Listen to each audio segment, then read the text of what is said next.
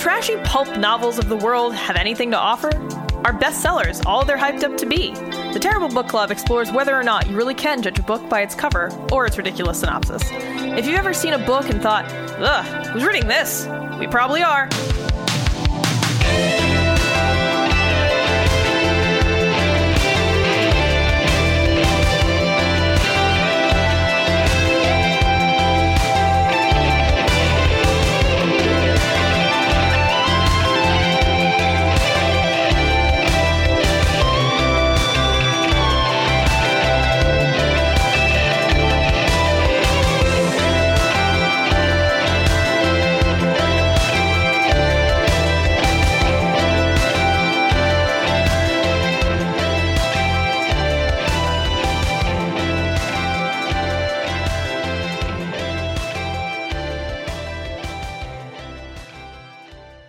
Hello and welcome to episode 96 of the Terrible Book Club. I'm Chris and this is Paris. Hello.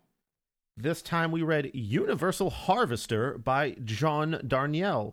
We read this at the request of our patron Will. Thanks, Will. I have a lot of thanks to say to Will for this one, honestly. When we asked him, we kind of know Will personally for this, so I was able to... I don't know that I've ever actually met Will in person. I have. Oh, you have? Okay. That's kind of fun. He was one of the donators for my Graveborn music video where I used a bunch of books. He had a bunch of books in his car in a parking lot, and he was like, yo, you want some books? And I took a bunch of books. Wow, look at that. Look at that real life patron magic. I know. He had a lot of books, and it feels like Will is a big reader based on his social media posting here. So I was pretty interested to see what he would hand us here, honestly. And I went to him and I asked him why he chose this one, which usually we don't get to do for patrons.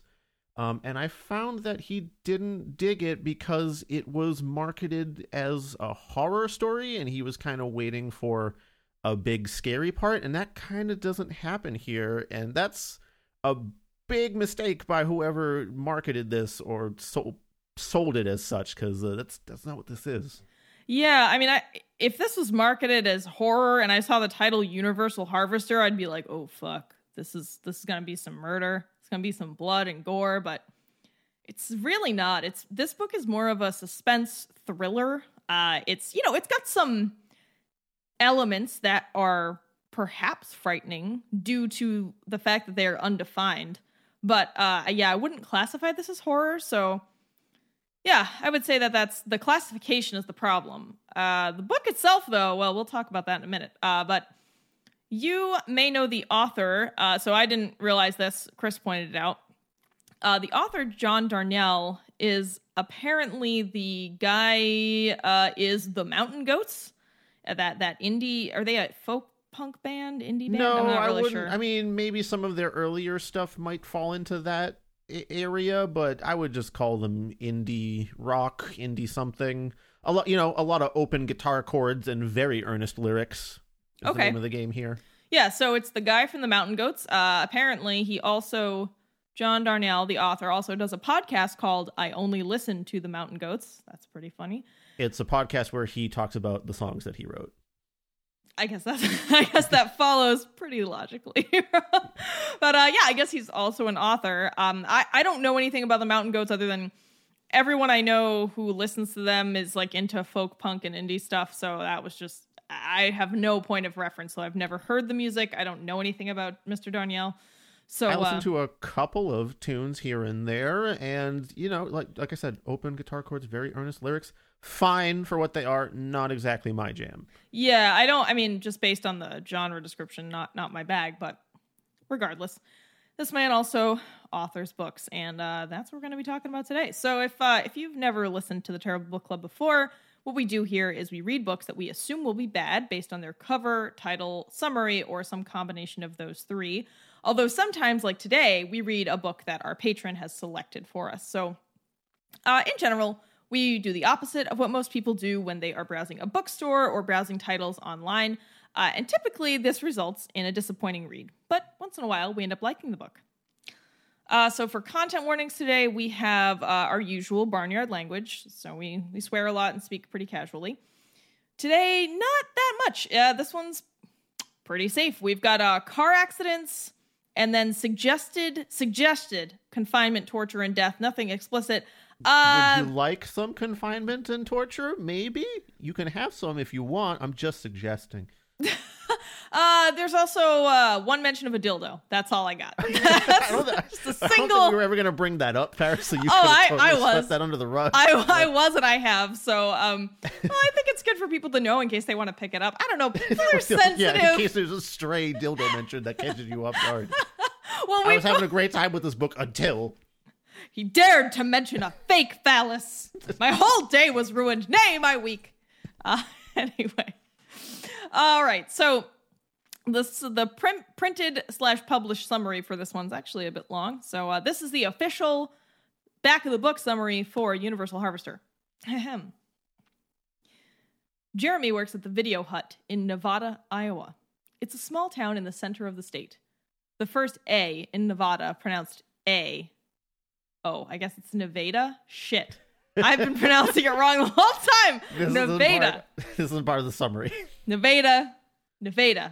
This is the late 1990s, and even if the Hollywood Video in Ames poses an existential threat to Video Hut, there are still regular customers, a rush in the late afternoon.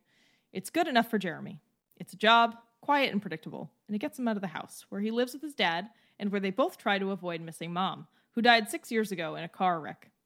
But when a local schoolteacher comes in to return her copy of Targets, an old movie starring Boris Karloff, one Jeremy himself had ordered for the store, she has an odd complaint. There's something on it, she says, but doesn't elaborate. 2 days later, a different customer returns a different tape, a new release, and says, it's not defective exactly, but altered. There's another movie on this tape. Jeremy doesn't want to be curious, but he brings the movies home to take a look. And indeed, in the middle of each movie, the screen blinks dark for a moment, and the movie is replaced by a few minutes of jagged, poorly lit home video. The scenes are odd and sometimes violent, dark, and deeply disquieting. There are no identifiable faces, no dialogue or explanation. The first video has just the faint sound of someone breathing, but there are some recognizable landmarks. These have been shot just outside of town. In Universal Harvester, the once placid Iowa fields and farmhouses, now sinister and imbued with loss and instability and profound foreboding. The novel will take Jeremy and those around him deeper into this landscape than they have ever expected to go. They will become part of a story that unfolds years into the past and years into the future, part of an impossible search for something someone once lost and that they would do anything to regain. All right, our characters and setting. We're obviously in Nevada, Iowa. We're in Nevada. Nevada, Iowa. Nevada, Iowa. Okay. Nevada, Iowa, Big Latin Nevada. America. All right. Our main character here is Jeremy Helt. He is an employee of Video Hut. Steve Helt, Jeremy's dad. Just reminded me of Steve Holt. Anyway, Steve Helt, Jeremy's dad. Stephanie, the school teacher, customer at the Video Hut who brings in... Or no, wait, I'm wrong. Stephanie is the girl around Jeremy's age that he kind of has a crush on, that they sort of work together to try to solve this thing. Sarah Jane is the owner of the Video Hut. She's the boss. Ezra, just another employee at the Video Hut. And as Chris has correctly pointed out in the notes, Ezra also serves to be the general plot pawn. Lisa Sample, she is arguably the narrator and protagonist, but you don't really figure that out for a while. Peter and Irene Sample, Lisa's parents. Michael Christopher, trash preacher. Ed, Emily, James, and Abby, a family who later become wrapped up in the Sample cinematic universe as Jeremy and Stephanie and his family did. So it's all a lot there. There's a lot going on. Yeah. Chris did a breakdown. He tried to do maybe not chronological, but chronological in order of the book breakdown of what the actual story is. So I'm gonna say, Chris, do you want to just tell people that we thought this book was good? Yeah. Okay. We thought this book was good, and if you're into maybe like Chuck Palahniuk or like style books, or maybe like Tarantino directed films, things that are kind of like puzzles told out of order and that you have to work at with some really pretty language, I would say you want to read this book. So maybe just skip ahead a few minutes if you don't want any spoiler, or just don't listen to this episode if you want. Yeah, wait till after. I really want to say that when I talked to Will about this, he was disappointed by it largely because of how it was marketed, but coming into it with no idea what's going on here might have helped that a lot. And when I had that conversation with Will, he almost felt a little bad that we didn't get a book we dislike. But on the contrary, Will, thank you very much for giving us something interesting and very likable to read. It's great when that kind of thing pops up for us, honestly. Yeah, dude, it's a huge relief when I start reading something and I'm like, oh, this is good. Wait, it's still not bad. Wait, there's still no rape? Oh my God, this is great. Yeah, that too. That's really cool when that doesn't happen. Oh man, I mean, when we get a book that doesn't have sexual assault and is good, it's TBC Christmas, man. Yeah. So thank you for the recommendation. Early this year. Yeah, and I also like being able to say, hey, somebody submitted a book to us that they didn't think we'd like, but we ended up liking it. You know, it's a nice way to show that we don't hate everything. Yeah. So in any case, we're thinking that you might want to read this book, unless you're not interested in this sort of, in the setting that was described or in maybe the descriptors I gave. But just a warning that we're going to go into full spoiler territory, just swimming in the spoilers. So here's the summary that I wrote up. It's a little bit lengthy, so settle in here. Jeremy is an early 20s video store clerk who lives with his dad, coasting through a generally unremarkable life. After a few people mention weird things popping up in movies they rent, Jeremy almost absent-mindedly investigates by taking one of the defective movies to watch home with him. In the middle of one of them, a sudden edit changes the scene to a corrugated metal shed with a chair in it, with nothing else for a solid few minutes. In another, a figure in a head-enclosing hood is in the chair, with whoever is behind the camera interacting with them in creepy ways, such as painting eye-like splotches on the hood. Jeremy's curiosity is aroused, although he tries to push it away at first. One of the customers who mentioned the strange edits, Stephanie, becomes more curious and insists they investigate further. Jeremy eventually shows the strange scenes to others, including his father. His father's friend / kind of girlfriend, and the video store's proprietor, Sarah Jane. Sarah Jane's curiosity is also aroused when she sees another addition after the end credits of one movie, a farmhouse and shed she recognizes since she grew up in the area.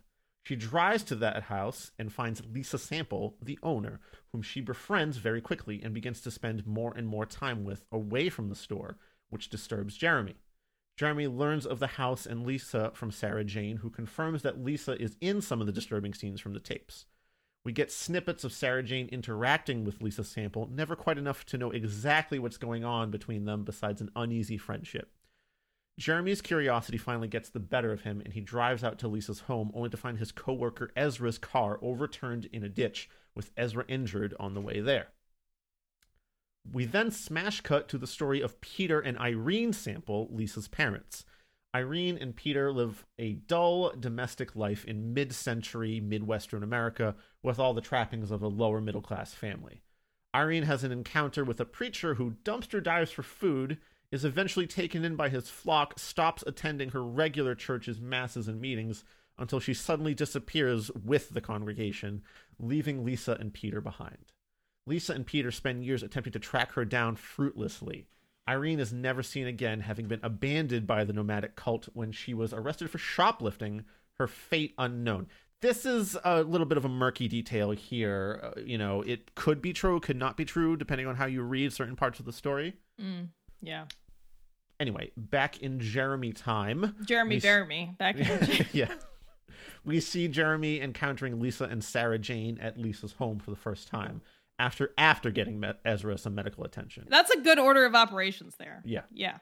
He is unnerved after this and calls Stephanie to go back out there and interrogate both of the women to find out exactly what is going on. When they both go out to Lisa's house, Lisa either convinces them or forces them to take part in a video interview of some kind. Very murky there on whether they were forced or not, where she questions them about their mothers and possibly her own, and hits Jeremy at some points, strikes him a few times. In the face. This is after he mentions that he's not sure if he misses his own mother sometimes. This part is very vague about exactly what goes on, other than Lisa has been doing this for years with many different people and splicing certain segments that don't contain any identifying info into videos that can be rented from the Video Hut and possibly some other places. Years later, a family convenes on the former Lisa Sample-owned property when two retired parents, Ed and Emily, purchase it. Their two adult children, James and Abby, are coming to visit them for the first time at their new home.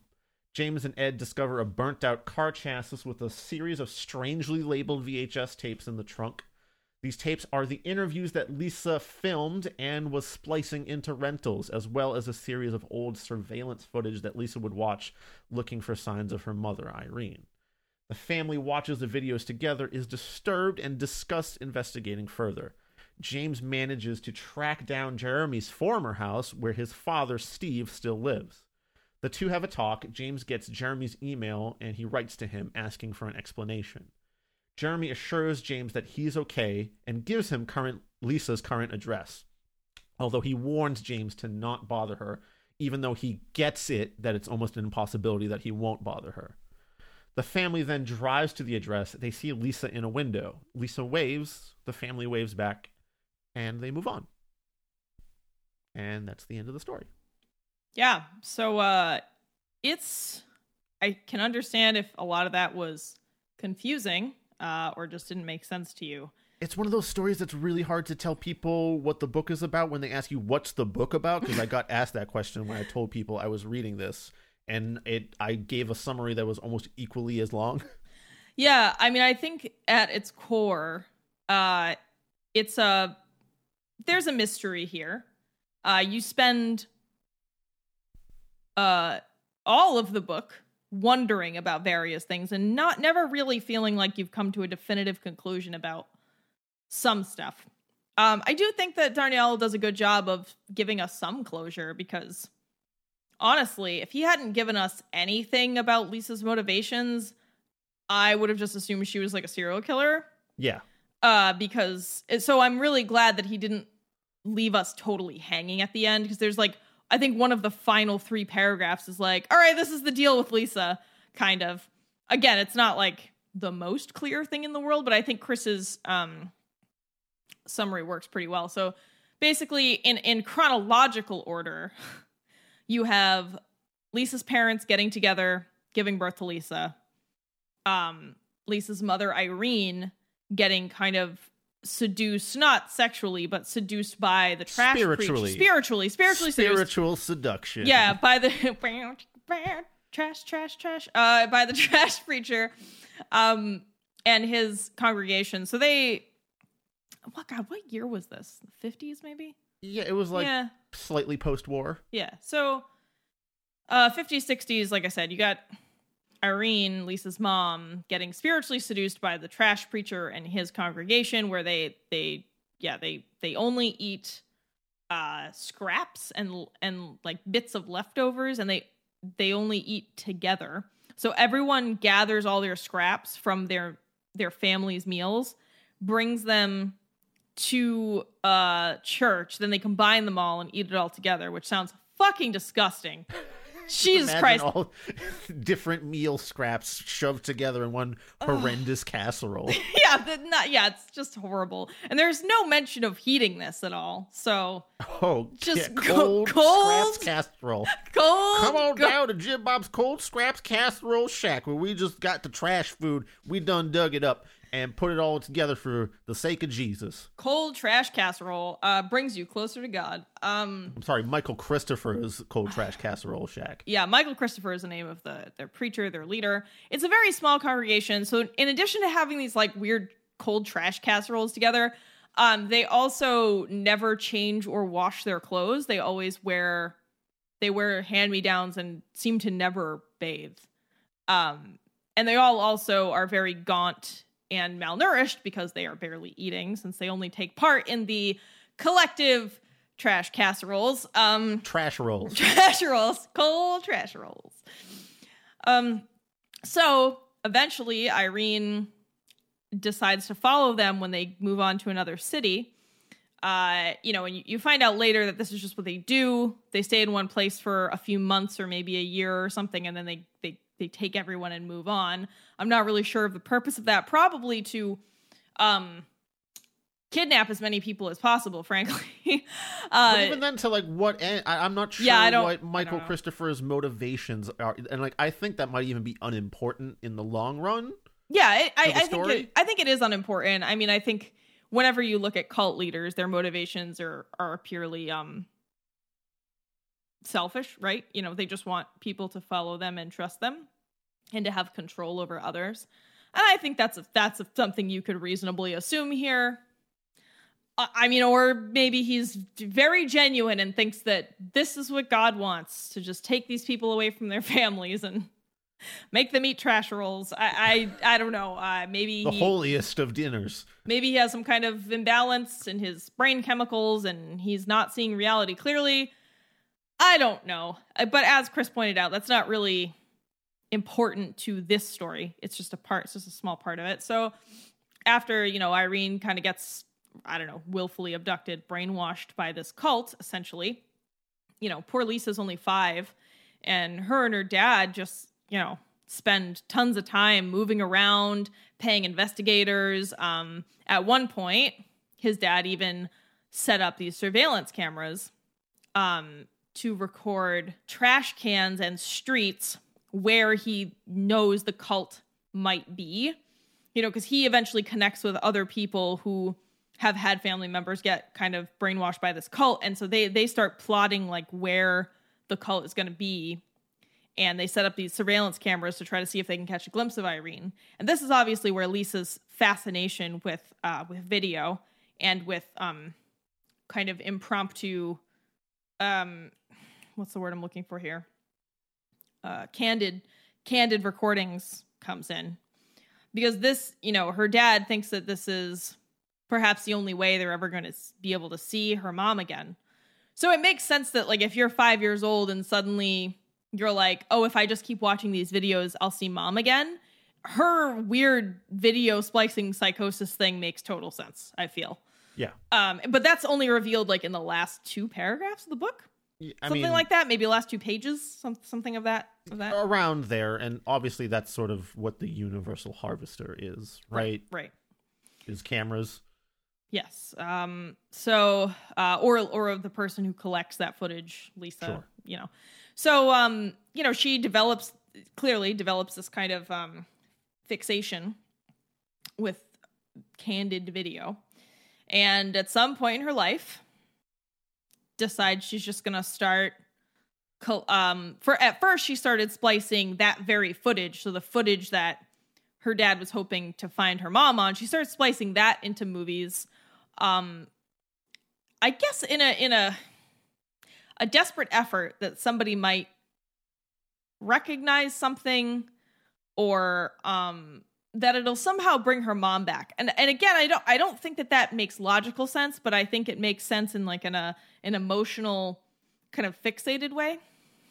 I would like to butt in here and say that John Darnielle was a psychiatric worker for a lot of his life before the Mountain Goats took off. Oh, fuck. So he could possibly have some insight into things like this. Well, that makes a hell of a lot of sense. So again, I understand that, like, logically that seems a little weird, but I can understand it from Lisa's perspective. I think a lot of the point of the story is the illogical manifestations that things like this can have on our psyche. Like it very rarely makes sense, and that curiosity that arises from people that are just looking at this for the first time through, you know, the spliced in footage, it's a strange thing for them to see, and they just need to know more about it. Yeah, I also wonder if her motivation was if her main motivation wasn't like, oh, maybe I'll somehow find my mom, even though that makes no sense. I wonder if it was maybe she wanted people to feel as unsettled and unresolved as she does, you know, because she's had this mystery in her life with these scenes spliced in, you know, of points where they thought they might have seen her mom or might know where the cult is, and she's ultimately left with no resolution, and perhaps she just wanted other people to experience that. I think that makes sense to me. Her motivations in general are very murky for everything that she's doing here, And even when she starts splicing in her own video interviews into movies, I wasn't ever sure if she was intentionally trying to lure more people to her or not, or if there was just this sort of gravity of her trauma that would bring people to there. But I mean, she was splicing in pictures of her own home at the ends of movies, at least that one movie that Sarah Jane saw. So there must have been some motivation to bring people into the fold. And she mentions other people coming to her. Yeah, of course she does. Yeah, this is definitely a way to bring people into, like you said, her kind of cinematic universe, right? And I think the idea, and again, the urge to find her mother is definitely still in there. Yes. And you can tell because she asks questions, or we think that she asks questions about mothers. You only ever get one clear question that she asks in all the descriptions of the footage. And that was when she asked Jeremy if he still misses his mother all the time. Mm-hmm. And Jeremy says, well, it's been it's been a while, essentially, so sometimes that's not there. And that's when she hits him. She strikes him physically. Yeah, because she's pissed because she still misses her mom, even though it's been a long period of time. And I think she's mad at him because he's found some way to move on sometimes, and she hasn't, clearly. I don't think this is even like a chronic, it was an in the moment rage that she had when she heard that answer. I'm not sure I agree. if she's doing that to all the other people. There's other footage where she's chasing after someone who got away.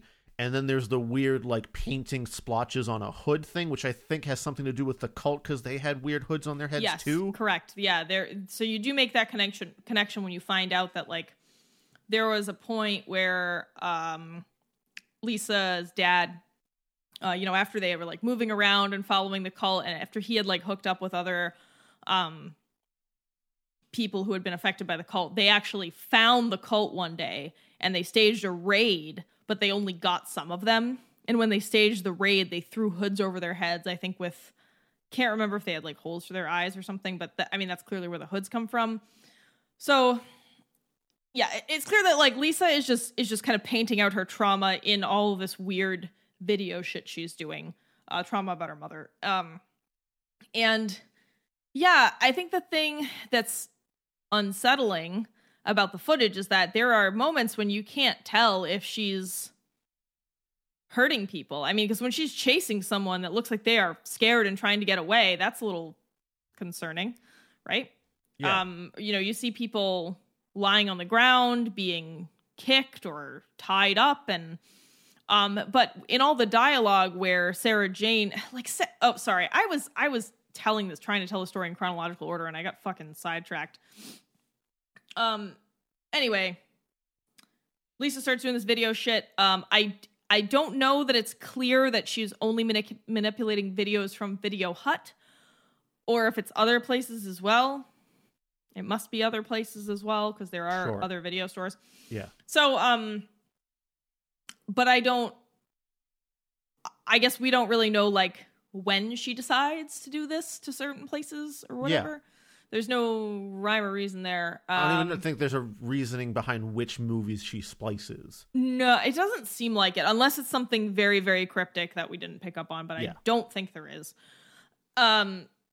In any case, so she's doing this, and eventually, like we were saying, by the time she gets to the Video Hut releases, someone mentions it to Jeremy. As Chris explained, like Jeremy watches them, he ropes in this girl, Stephanie, who's a customer. Stephanie more ropes him in, I would say. Yeah, Stephanie's a customer who also saw some of the weird footage, and like she kind of convinces him to be more curious about it. He thinks she's cute or something, so they, that's his motivation there. Yeah. He's into her a little bit. So they start doing their own investigation. And then Jeremy's like, he asks Sarah Jane to take a look. She doesn't, because she's like, whatever, And eventually she does, though. I forget what the impetus is for her checking out the films, but she does. And that's when she recognizes the farmhouse, because she grew up in the small town outside of Nevada, where Lisa lives. And she recognized there's something very identifiable about the position of the barn and the other things on the property that jog Sarah's memory. she goes out there and, I don't know, immediately befriends, falls in love with Lisa. Not really sure. That whole relationship is just a big old fucking question mark there. If you want my take on it, it's just that Lisa told her what was happening matter-of-factly, and she, upon learning what is going on, decides to help Lisa. She does decide to help Lisa. Because when the fear of the unknown, she got over it by understanding another human being, or trying to understand this other human being. Yeah, but we don't know a lot about Sarah Jane. So to me, that whole attachment that they formed, Sarah Jane basically moves in and starts living there. Yes. And spending all of her time with Lisa. And that's just really weird to me. Unless they were into each other in like a romantic sense, I don't see how that makes sense otherwise. Or unless she thought Lisa was in danger, but that's just something I pulled out of my ass. Like, that's never mentioned or even it could hinted just be at. Pure fascination with what she's doing. Yeah. I don't think we ever get any notes about Sarah Jane's mother situation, do we? No. Okay. Yeah. So Sarah Jane ends up like living with Lisa and helping her with this video splicing and like stuff around the house. She keeps it a secret from everyone though. Jeremy and Stephanie continued on and off their investigation, not really getting anywhere. And then Jeremy how does he find out that Sarah Jane straight up tells him that she went to that place and where it is. That's right. And then he's like, what the fuck? And one day he goes out there, and then that's when he sees Ezra's car like flipped over. His coworker, and his car is full of videos, and he's not sure like what that was about. You know, he's thinking he must have been brought there by the fucked up spliced footage. Ezra found out about it too, assumedly. Yep. That's also super unclear, and that's almost like a pet theory that we have more than anything that's discussed or confirmed. Oh yeah, by the way, Jeremy's dad, Steve Helt, he doesn't matter at all. He's just there. He only matters at the very end to serve as like someone connecting the family that eventually ends the book with Jeremy. So he doesn't really have, that's why I'm not talking about him, I guess is just my point. So Jeremy finds Ezra's car flipped over, gets him medical attention, goes into the house, talks to Sarah and Lisa. That's weird. What happens chronologically after that? That's when Jeremy is either forced with Stephanie to undergo some kind of interview. Yeah, Jeremy and Stephanie are then coerced, forced, not really sure to take part in the interview. That's where we talk about, Jeremy's sitting in a chair and he gets hit in the face really hard by Lisa a few times. This footage is then incorporated into their splicing, No, that's not incorporated into the splicing, actually. I thought it was. No, so the only people that see that part is the family in the later portion of the book. They discover the unedited master tapes of the interviews. Oh, you're right. You're right about that. Because the stuff that's spliced into the videos is purposely vague and never has any sort of identifying information. They only knew his name was Jeremy because they had the master tapes of the interviews. Okay, you're right. I'm sorry about that. Yeah, I guess you're right about that. I'm not totally sure, but in any case, it becomes part of the archive if it's not actually put into any further films. But at that point, we don't really know what becomes of that whole gang. We just know that Lisa eventually leaves, and so does Sarah Jane. Jeremy gets a more, I don't know, like a better job. And then do we know the last names of that family that buys the Lisa Sample property? Yeah, but I didn't bother with that. So 10 years after that is what it says. So 10 years later, so I guess in sort of present time, maybe a few years ago, you could say, Ed and Emily, this retired couple, buy the property. James and Abby, their college-age children, come to visit them. They're checking stuff out because they've only lived there a year. And the kids, of course, as kids do, even in college-age years, go into the basement and start rifling around. That's where they find the master tapes. No. They find the master tapes in a burnt out car on the side of the road on the property. Oh. In Ezra's old car? I believe that's the implication. So they put them in there afterward in the hopes that nobody would find them? Something like that? Because they definitely weren't in Ezra's car when it flipped over, because those were all regular movies and they were still splicing things. I'm assuming it might not be Ezra's car. It's some car that is burnt out and basically bereft of any functionality left on the property, and the master tapes of all the interviews that Lisa conducted, as well as all the old surveillance footage she had, was in like the trunk of that car, along with that stray dildo. Right. Thanks, Chris. Which, now that I'm thinking about it, has a weird implication. Yeah. I'm just going to gloss over that. Yeah. Yeah. So, anyway, they watch the master tapes they find in the chassis of the burned out car. They're all freaked out about it. You know, they're like, fuck, this is really weird.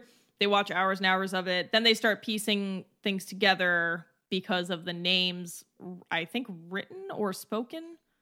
The names that are spoken on the tapes, they eventually... I'm trying to remember how they make a connection to anyone. They just straight up start Googling names. Okay, yeah. It's James the son that's just like, I'm just going to look these people up. Yeah, I forget how he somehow pieces that together, but he gets in touch with Jeremy's dad and gets Jeremy's email from his dad. And then emails Jeremy... That's when Jeremy's like, well, this is Lisa's address, but you should leave her alone. But I also understand why you can't leave her alone, because this is super fucking weird. They go to confront her, but then they see her in the window and wave at her, and they just kind of collectively decide to not confront her. Yeah. And that's the chronological order of events. Yeah. So there was 2 retellings of the story right there, just because it's such a weird story that's interwoven in a lot of weird ways. And there's a lot of these knots and connections throughout it that we have to untangle or think about, which to me is the mark of a pretty good story. Yeah, okay, so I guess we can, sorry about that really long intro, y'all. I guess we can get into the content. So I love, if you're a longtime listener to TBC, you'll know this. I love things that I have to unravel. I love mysteries that give you enough clues to figure out things, but don't reveal totally everything. This is just my jam in general. It was also a really reasonable length. It was tightly written. You start off with the mystery right away. I mean, it's in the summary, but it's also on like page 2 of the book. This book doesn't fuck around. It hooks you right away with like, hey, there's fucked up shit on these tapes at the video store. And you're like, oh, fuck, I really want to know about the fucked up tapes. Is it child porn? Is it snuff? Is it something illegal? What is it? I mean, because that's like where your mind goes, right? So I immediately was like, oh, this is going to be dark in a certain way, in like a sex crimes murder sketch way. But I really loved that it was sketch in like a really fucking weird way that I couldn't have predicted. Yeah. I love the things that it says about the dangers of getting too into a certain group, aka cults, and religious cults specifically. The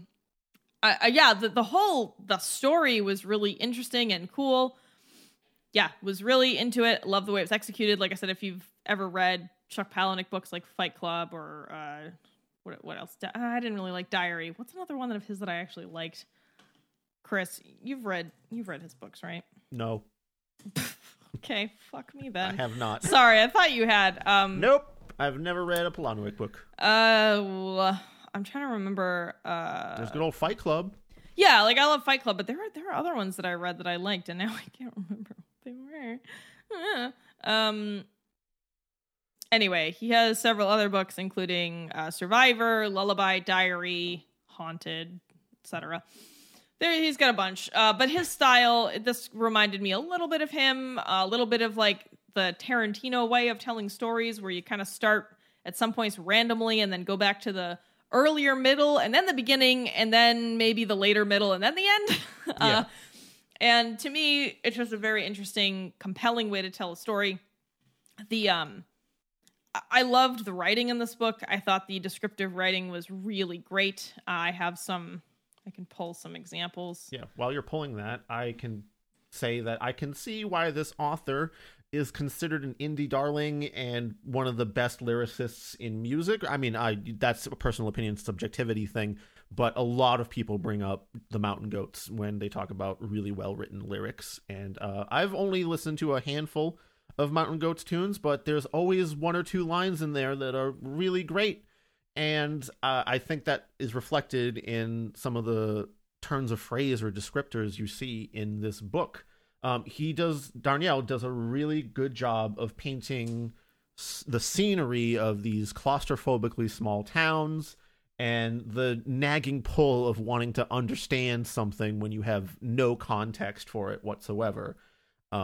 When you don't have a clear picture of someone or something at all. Because really, I think that's one of the main points of this story is the videos splicing are sort of this stand-in for Lisa's trauma. It's sort of her pulling you in. Her trauma is spiraling out into the world, physically manifested as these films, and the people that see it want to know what's going on. What could have produced such weird imagery, such disturbing things? And then when they go and talk to her and find out about her, they are sympathetic. No one ever calls the cops on Lisa. No one ever tries to get revenge, or even after they're like subjected to her interviews, generally it seems like they kind of get it after, and they would rather no one bother her. Well, from what we know, though, sure, there could have definitely been people that she killed that we will just never know about. There's a passage where she is really dodgy about that with Sarah Jane. And I think that footage of the woman running away and being pursued, you know, you could draw a conclusion about that, I guess is what I'm saying. Sure. Anyway, I can cite some good writing that I found. Please. So after Jeremy drags Ezra to the farmhouse and is really shaken up by the experience, Sarah Jane he asks for a glass of water, and Sarah Jane gives him one, and he says, "Thanks."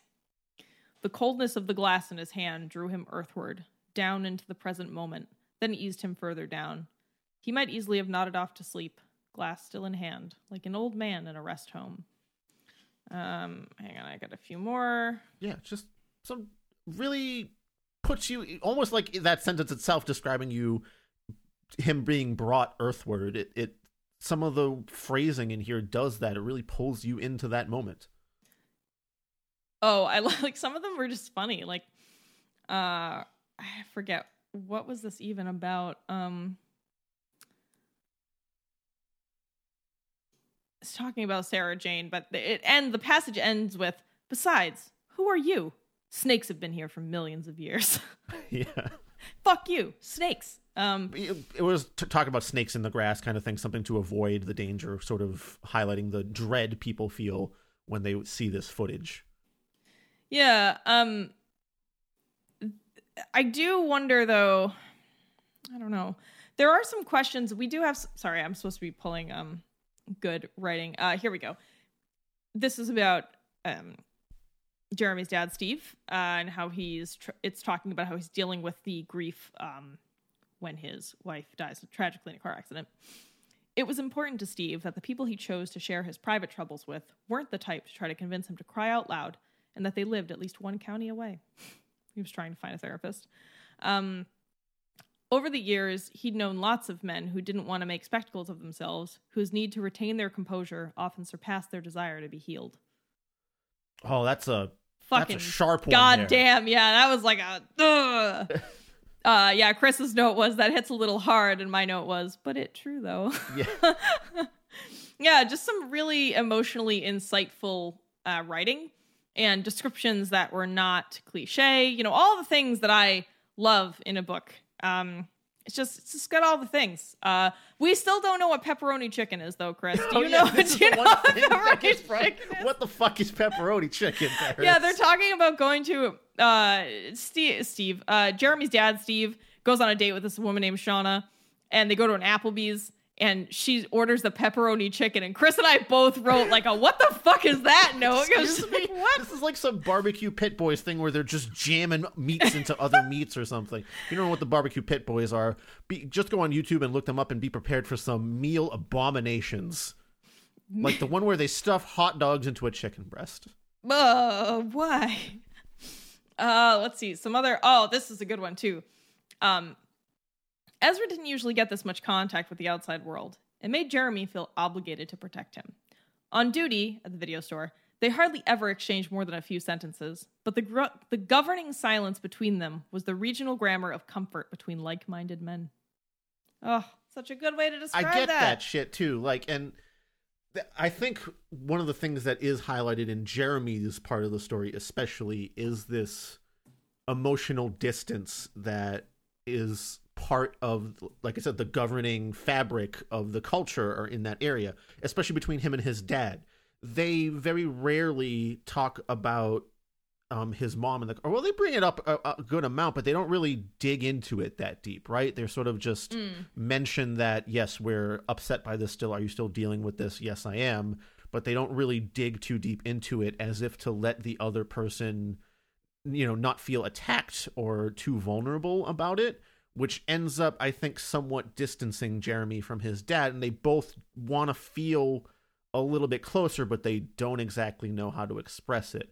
In the same way that Lisa has all this trauma that she feels from loss and abandonment of, again, a wife and mother that she does not quite know how to express, and instead decides to embark on her video quest. Yeah. I think this book is arguably a little bit about moms. A little bit about If you look in the afterword, John Danielle basically said this book is largely about mothers. That's the direct quote from the author, Paris. So ding, ding, ding! I was right! Yay! Yep. Which is interesting because this book reminds me in some ways of House of Leaves, which you've probably heard me talk about ad nauseum on this show, which is also arguably about a mother. So, and that book fucked me up.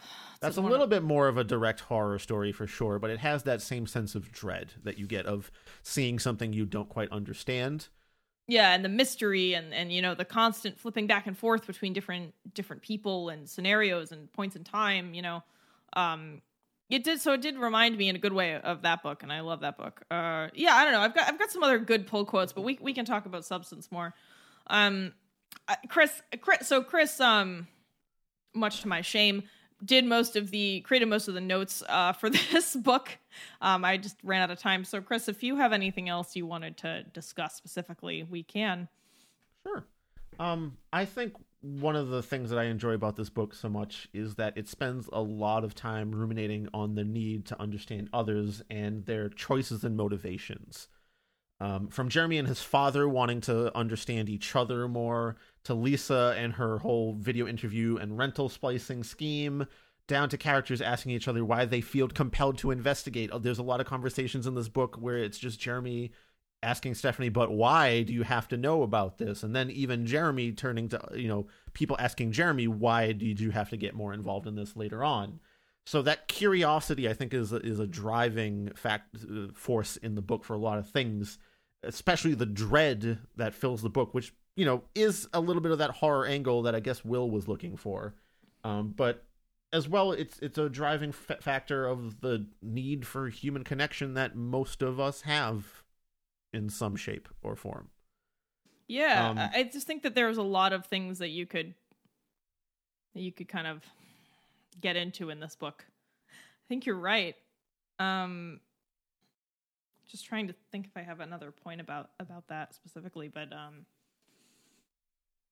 hey, it's kind of a good thing when a book makes you think a bit, right, Paris? Like we don't always have to be super on our toes here, and the fact that it is giving us a lot of spots to sort of pause and consider what's going on. Yeah, I'm also some good writing. I guess something we can talk about is the question of the narrator. I think it's very clear that it's Lisa at some point in the book, but early on, it really seems like it's Jeremy.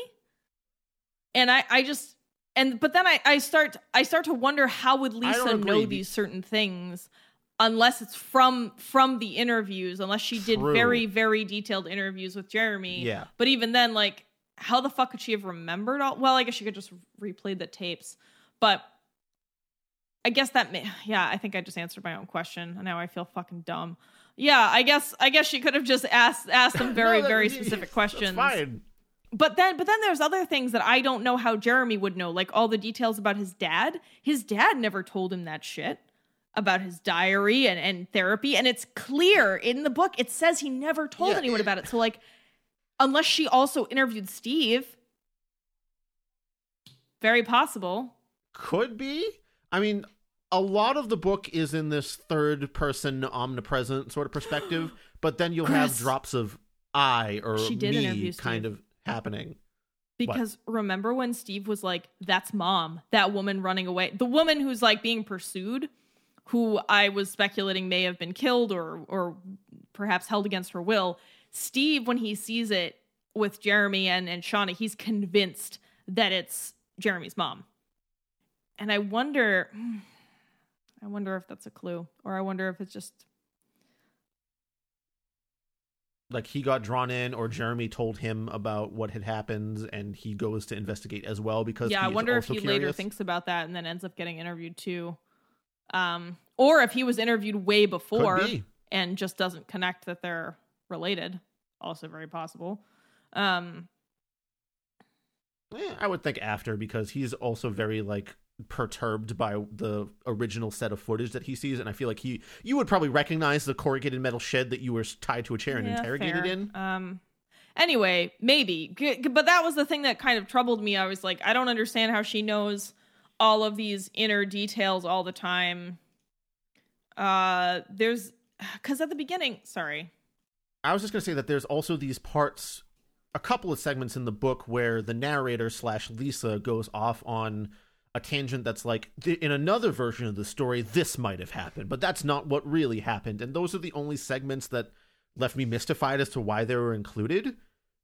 Because if that's not this version of the story, what's the point of... Maybe it's like Lisa's fantasies of what she wanted to happen, because one of those is, in another version of the story, Irene might have came back to my house and drove up and finally reintroduced herself, but that never happened.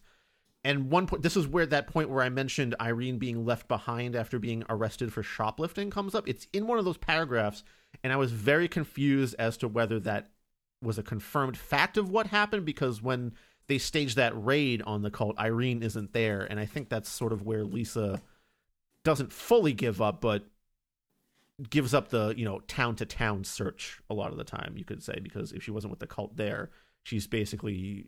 lost. Yeah, it says sorry. Completely. I found that passage. It says okay, this is Sarah Jane and Jeremy talking. I met a friend who needs a little help, she said. This is Sarah Jane. Her eyes never leaving the road. And then Jeremy says, "All right, but Ezra, he's just a kid." Her expression did not change. "My friend needs all the help she can get," she said lightly, as if it were something already asked and answered.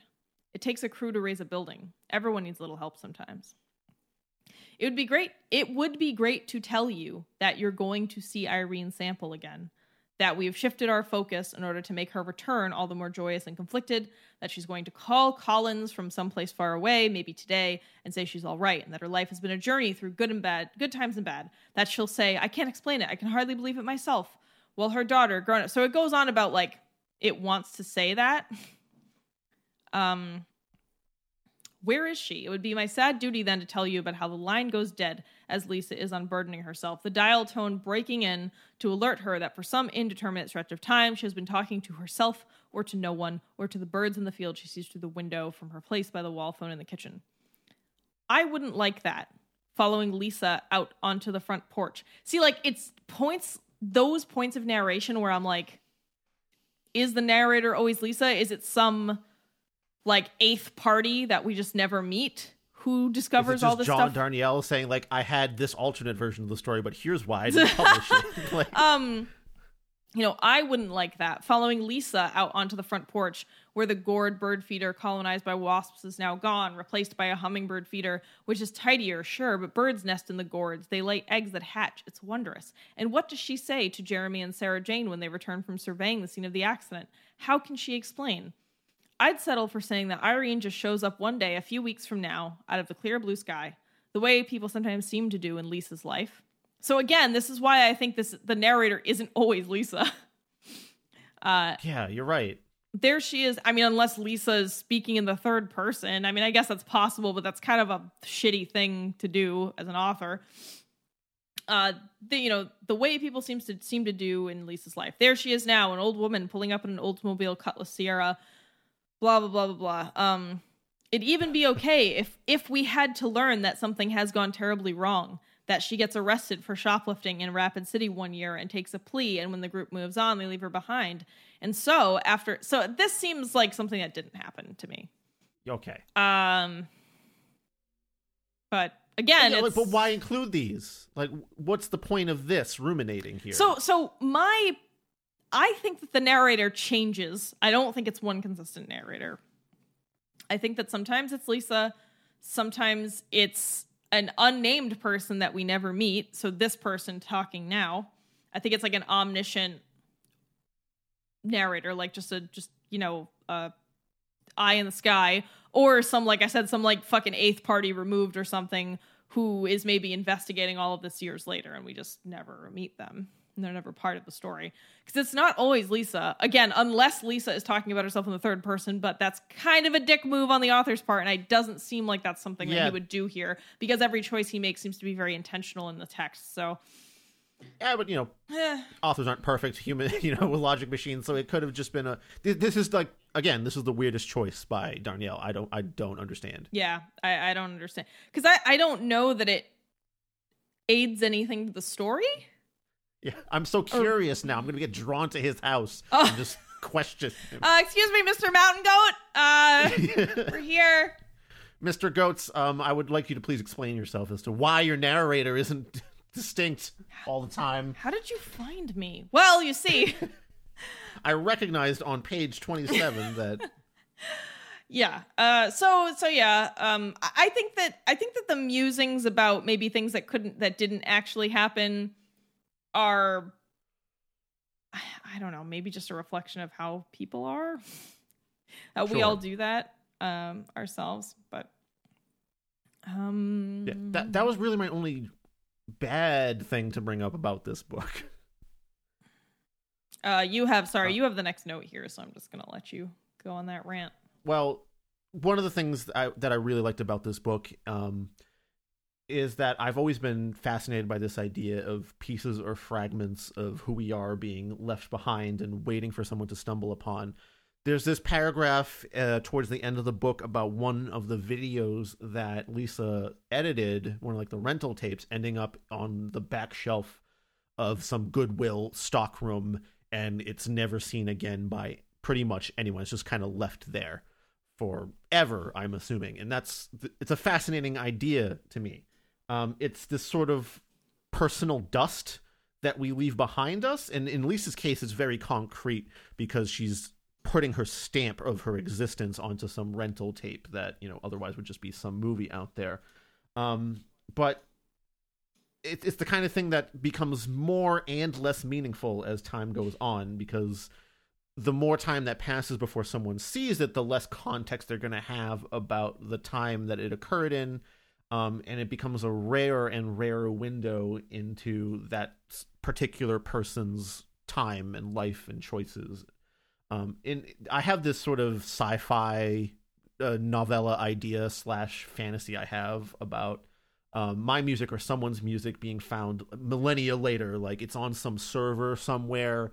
The former society we all lived in is dead and gone. People have to go in and like find these old sets of data in hard drives and decode them to pull out, old songs, old stories, fan fiction sites, whatever. It doesn't matter.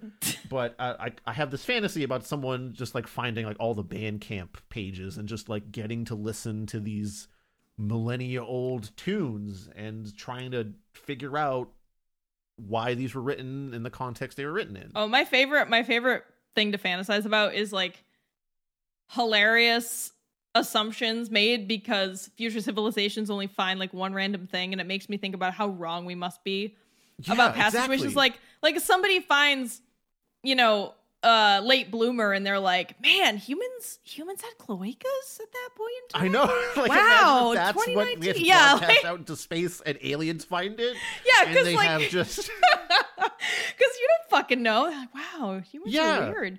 And same for us. Like all the things that we uncover, we can make a lot of educated guesses about things. And of course, as we find more and more evidence, the picture becomes clearer. But there are many civilizations for which we do not have a lot of clues or evidence. And so it is funny to me to imagine how fucking wrong we are about things. It's funny and fascinating to me. It fills in this space of existential dread that we all have, but like in my particular hole, I suppose that inside your butt pussy. Yeah, well, not there. Sorry. Sorry. You know what? There's no content warning about butt pussies. I should probably strike that from the record. Continue. That's okay. That's under the Barnyard Language Clause. Fair, I believe, fair. Butt pussy has now been integrated into the Barnyard Language Lexicon. Thank you. But yeah, that's this fascinating idea I've always had, and I've always kind of wanted to write this like sci-fi short story based around the idea of someone from a far-flung future finding someone's album or EP that they made that fucking no one listened to, but that's what survived out into the distance, the far, far reaches of time, and it gave someone centuries or millennia later this weird little tiny window into your particular psyche. That's all cool. I just read the next note and I'm so mad because we both have, or maybe I'm happy because we both have the same pet theory. Okay, well, I'll let you kind of attend to this one. So the pet theory that Chris wrote down that we both shared without talking to each other. The theory is that Jeremy's mom got wrapped up in the Lisa Sample cinematic universe, got drawn to Lisa, just like Sarah Jane and Jeremy and Stephanie and Ezra did, and was forced to do an interview from which she tries to escape and run away from, which is why Steve sees her in the footage. And then she gets in her car, tries to speed home, and dies. I think that totally checks out. And I also had that suspicion. I mean, I know, Chris, your note says the evidence is loose, and I think this didn't happen at all. I don't know. I think that's a very, I think it's very possible that happened. It certainly would be an interesting way to touch upon the idea of trauma spiraling out and touching other people. Yeah. But anyway, yeah, again, it's nothing concrete, but I think it's a theory you could argue for. Sure. And it's one I thought of since as well. Since we both had that idea, it gives it a little bit of credibility. The only thing that counts against it is I think Jeremy would recognize his own mom a little bit too. And you could say that Steve is perhaps, more desperately searching for a sign of his, ex-wife or something. He's in deeper grief, and that's why he wants to see something. But it could go either way, and that's sort of the name of the game in this whole book, I would say. Well, I also think that it's, I don't know. I think that it's possible because I don't think they ever list a reason for why she got into a car accident. No. And it was on the same stretch of road that the house is on, the farmhouse. So yeah, and I mean, after what we've seen, I mean, I think that Ezra's accident is just a callback for that. Yeah, Ezra could also have been involved somewhat too. He had a bunch of weird, he was not unedited tapes in his car. I don't know. Perhaps I don't know that bringing a load of tapes to Lisa. Yeah, we don't know that whether they were edited or not, though. Yeah. So yeah, I think it's very possible that I think it's very possible that what we described is true, that Lisa Sample could potentially be the reason that Jeremy's mom died. Although maybe that timeline doesn't check out, though, because she died 6 years earlier, and I don't know if Lisa was there 6 years before. Yeah. I don't know if it's clear. Hang on. I'm actually actually wanted to read the end from Lisa's perspective. It's only like a page and a half, 2 pages. So just so you can hear how Lisa herself wraps up the story. After Dad died years later, back in Crescent, I saved the surveillance tapes he'd gotten from the private investigator. They weren't hiding in a high cupboard or in a lockbox. He'd kept them in the entertainment center in the living room, like something you might watch on any idle evening. His clothes I drove across the river to the Goodwill on North 78th. They might have gone to a vintage store in the old market by then and fetched a decent price. They were so well-preserved, relics of a simpler time. Surely they were worth something, but I felt a need to empty the house quickly and methodically. It wasn't the house I'd lived in as a child. But Crescent is small. The house my mother left behind forever one Christmas was only a few blocks away. I stood in my father's room sorting his things into piles and tried to remember what our family had been like, but clear memories wouldn't come. Everything blurred. I couldn't even make out their faces. It was like someone had scribbled over them in black marker or wrapped them in shrouds. The rest of his effects went to people from the church, old ladies who'd known my father when he was young. I thanked them for making it easier, and they helped me find boys from the high school to help with the furniture. I stood by while they worked, watching the house grow empty, the last remaining traces of my family vanishing into the gleam of things swept clean. It felt strange to be helping this work along, but the drive within me was instinctual, as natural to me as the brownness of my hair and eyes. When we had finished, I headed back through Iowa alone. At my apartment in Nevada then, later, at the Collins farmhouse, I bought by pooling Dad's life insurance money with the proceeds from the Crescent house, I watched the surveillance tapes night after night. Sorry, I can't read today.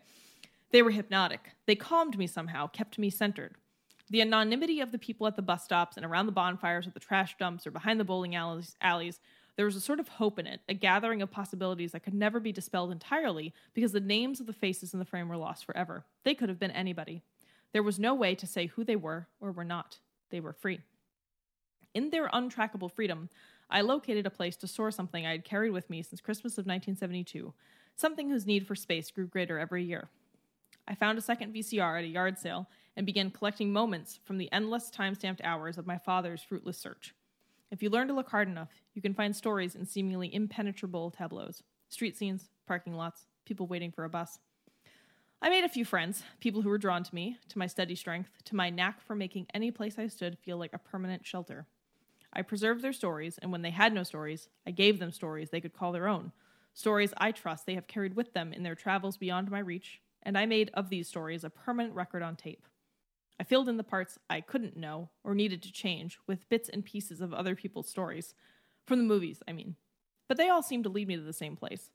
No attempt to change the outcome found purchase, however adept I became at splicing and cutting and smoothing transitions. I left all this to ferment in the place where the people on Dad's tapes had gone. The great nowhere, the land whose air assumes the familiarity of whatever surroundings it finds. But it was never far from me, I learned. It was contained, but still curious. Left to guess at the dark around it, it became subject to simple metabolic laws of action and reaction. When it all burst free from its tank at the house in Collins, I sold the place quickly through a broker, said a hard goodbye to yet another friend I'd never see again, and finally came home. So, that's the explanation we get from Lisa at the end. I don't know. Hopefully that was helpful, but it's very illuminating of the style of mystery resolution we get here, which is generally to get a little piece of understanding, a little window into someone's life, and then it's gone. Yeah, like I said, I think there are a lot of messages here.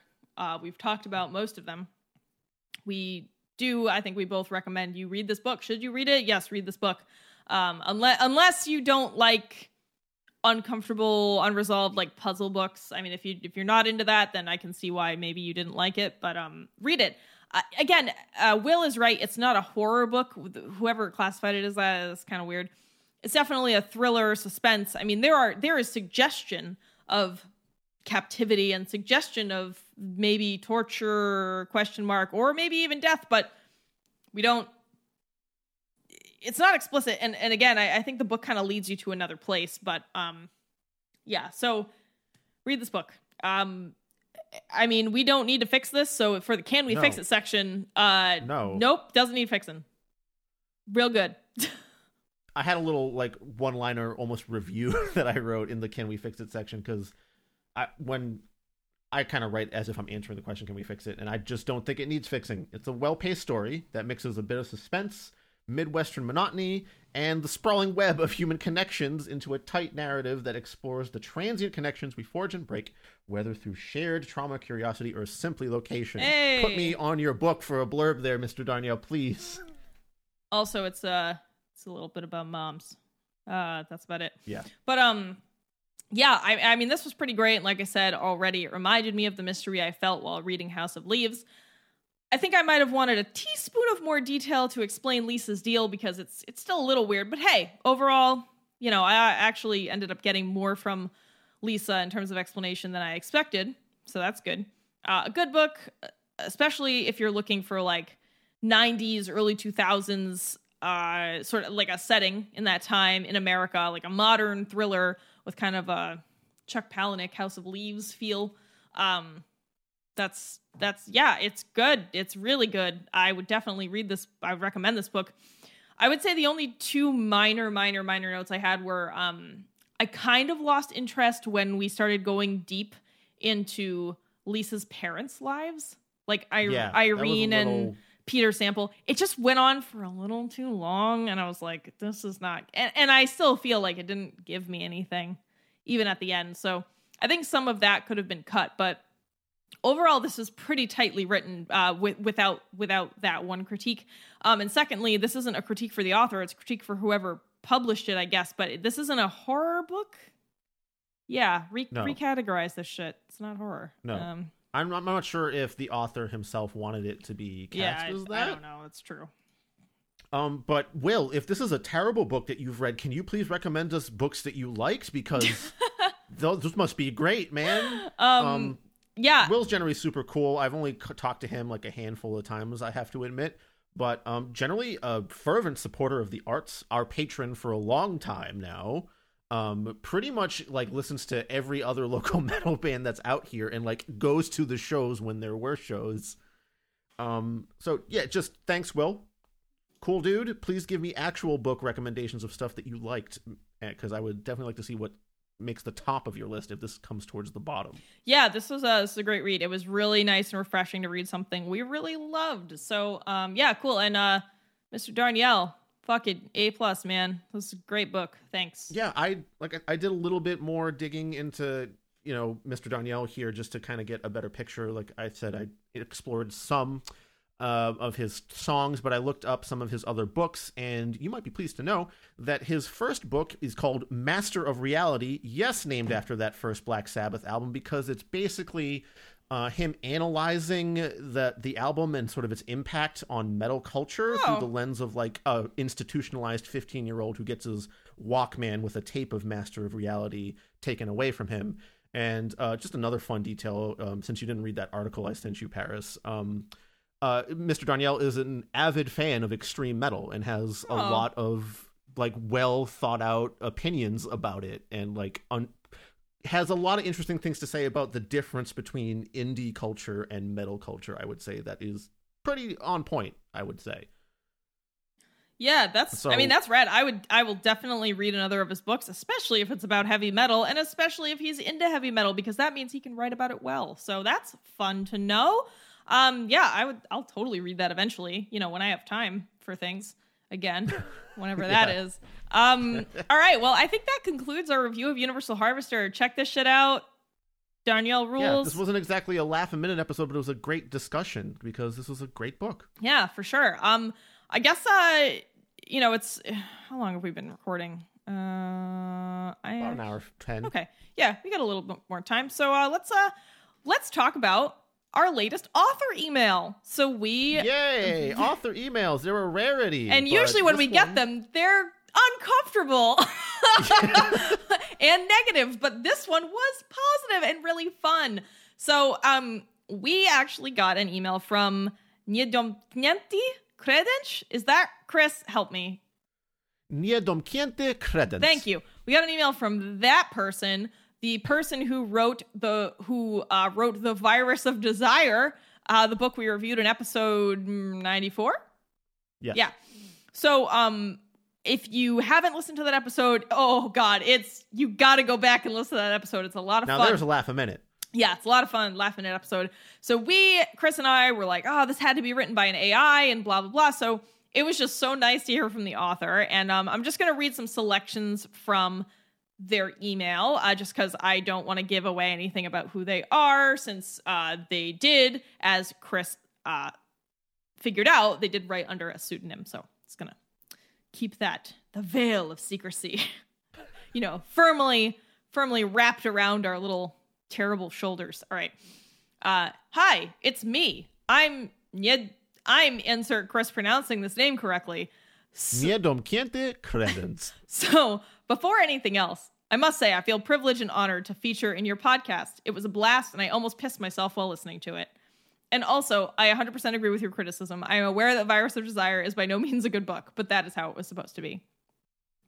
I'm doing my PhD in linguistics in Warsaw, and earlier this year, I listened to a Behind the Bastards podcast episode on pandemic grifters. And I thought to myself, heck, I want to be a grifter too. How hard can it be? So I came up with an idea to make it an erotic book, but I also didn't want to overwork myself, hence the neural network. You guessed it right, it was Talk to Transformer GP2 model. Although I study cognitive science and have some theoretical knowledge how to build neural networks, GPT-2 seemed like an the easiest, least stressful way. I've obviously done a lot of editing and conceptual work, but the content was mostly generated. And obviously, the grift did not succeed. I've earned almost nothing through it. Then again, yeah, it's a little sad. Then again, it was a crossbreed of an art project and an exploration of the potential of generated literature. I spent much more on doing it than I profited from it. You also guessed the method of producing it. The procedure was simple. I type in a short input sentence. GPT-2 generates output. I insert the output as an input and regenerate the output if I'm not happy with the result, and it goes on repeatedly for as long as I have the energy to do that. For 3 weeks, I lived in a parallel world of generated content. It is quite surreal to read news that does not exist, addresses that don't exist, emails that do not exist. Very often, I Googled them to reassure myself that it is not existent. The result was trashy, over-the-top, incomprehensible nonsense, and I liked it very much. It made me and my partner laugh, so I decided that it is ready to be released. But bear in mind, we spent dozens of hours correcting and curating it. Why I called myself, insert Chris pronouncing this name correctly, Nie domknięty credence. It is a moniker from a Facebook group that was used to communicate with roommates in a certain city. Everyone had a name based on the thing that was most irritating to everyone that person did. So we had names like mine, which means not entirely closed sideboard or credenza. So Paris, I live with this person. I believe. Oh my God, this is Triss's new name. Not entirely closed cabinet door. That is a bad habit that our old roommate, or Chris's current roommate, our other best friend has. It's amazing. Not entirely closed cabinet. What would my irritating habit name be? Oh, it's been a while since I lived with you, man. Yeah. So like I can't like give an accurate. I'm trying to think of one for you. Oh, well, I have one thing, but I don't think I'm going to say that on here. Okay. I think mine. Let's just say too loud. Okay. Yeah, let's not go back to that. But yeah, too loud. Okay. All right. I think for you it would be weed smell.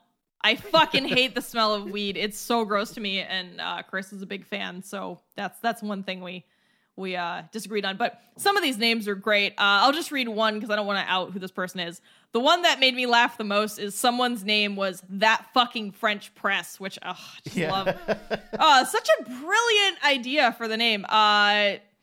The author says that they also commemorated living with that group of people by writing a collection of Buddhist garbage poetry.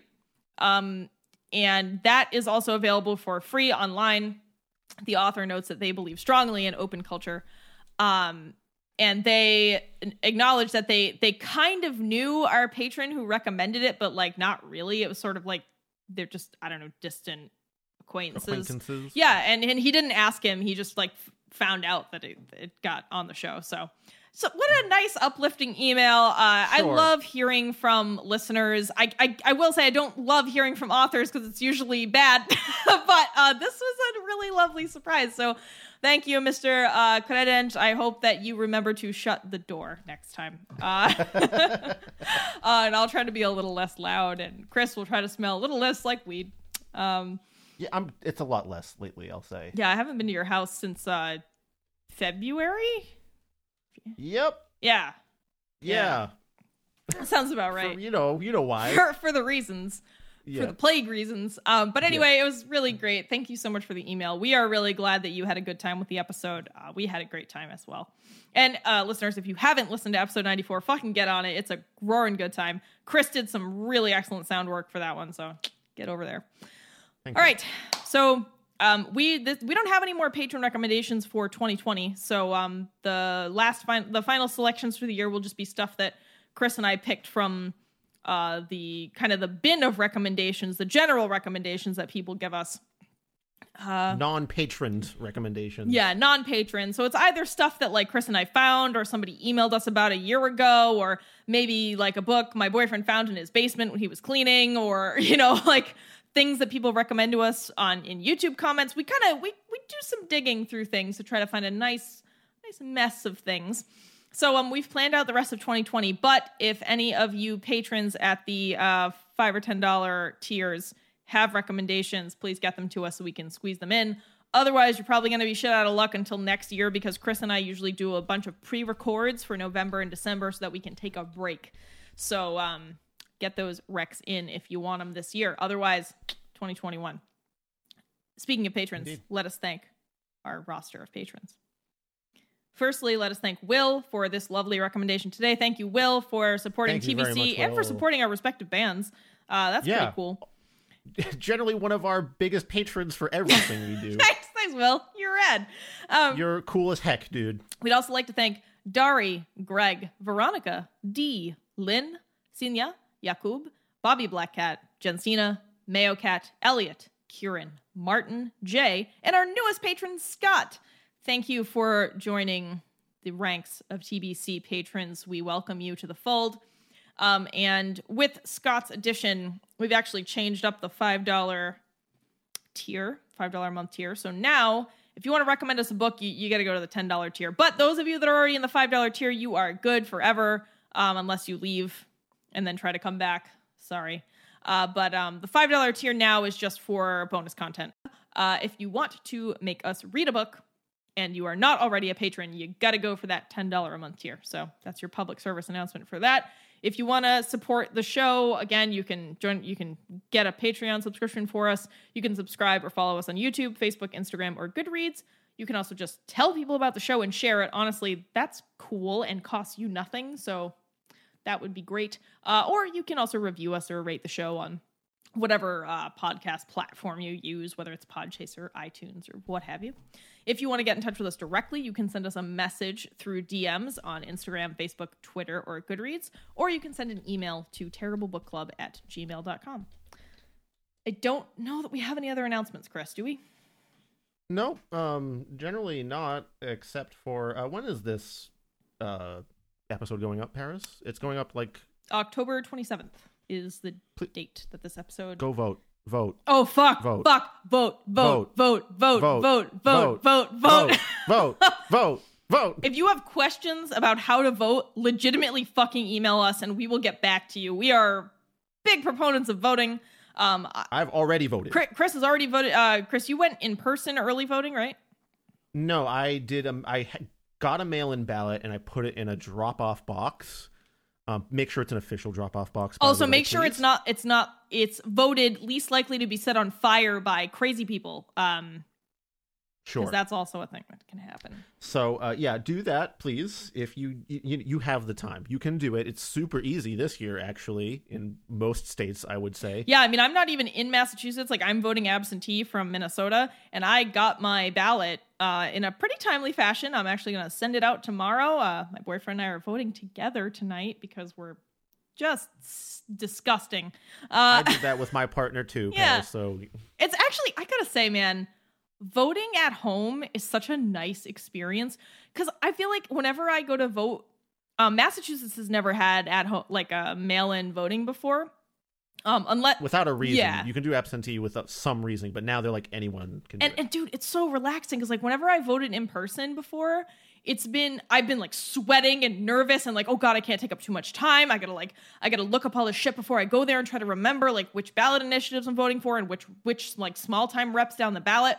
When you're at home, you can just look this stuff up on your fucking phone at your leisure. No sweating, no worrying, no time limit. Unless you got the heat turned up way high. Yeah. You just have this really comfortable experience where you can feel totally confident in your vote. And I find it lovely, and I really hope that we great. hold on to mail-in voting. This should not go away post-pandemic. Yeah. I hope people, now that they have a taste of it, they're like, wait, no, this should be the thing. Yeah, it's great. And early voting, too, is really nice because there's so few people. Well, in some states, I shouldn't say everywhere, but in some places, early voting is a leisurely experience. In a lot of places, it's not, I guess. But anyway, if you have not yet voted, it is October 27th. If you are a person in America who is legally allowed to vote, fucking get out your vote, goddammit, and get other people around you to vote, too, please. Please, again, I am totally willing to field voting questions. If you are confused, just let me know. Let us know, and we will try to help you. That's how passionate TBC is about voting. So, with that, we will close the episode, I suppose. Yeah, that's all there is to it. All right, we'll see you in 2 weeks. We'll actually see you on Election Day. The next episode after this is on Election Day, so we'll see you then. All right. Bye, Paris. Goodbye, Chris.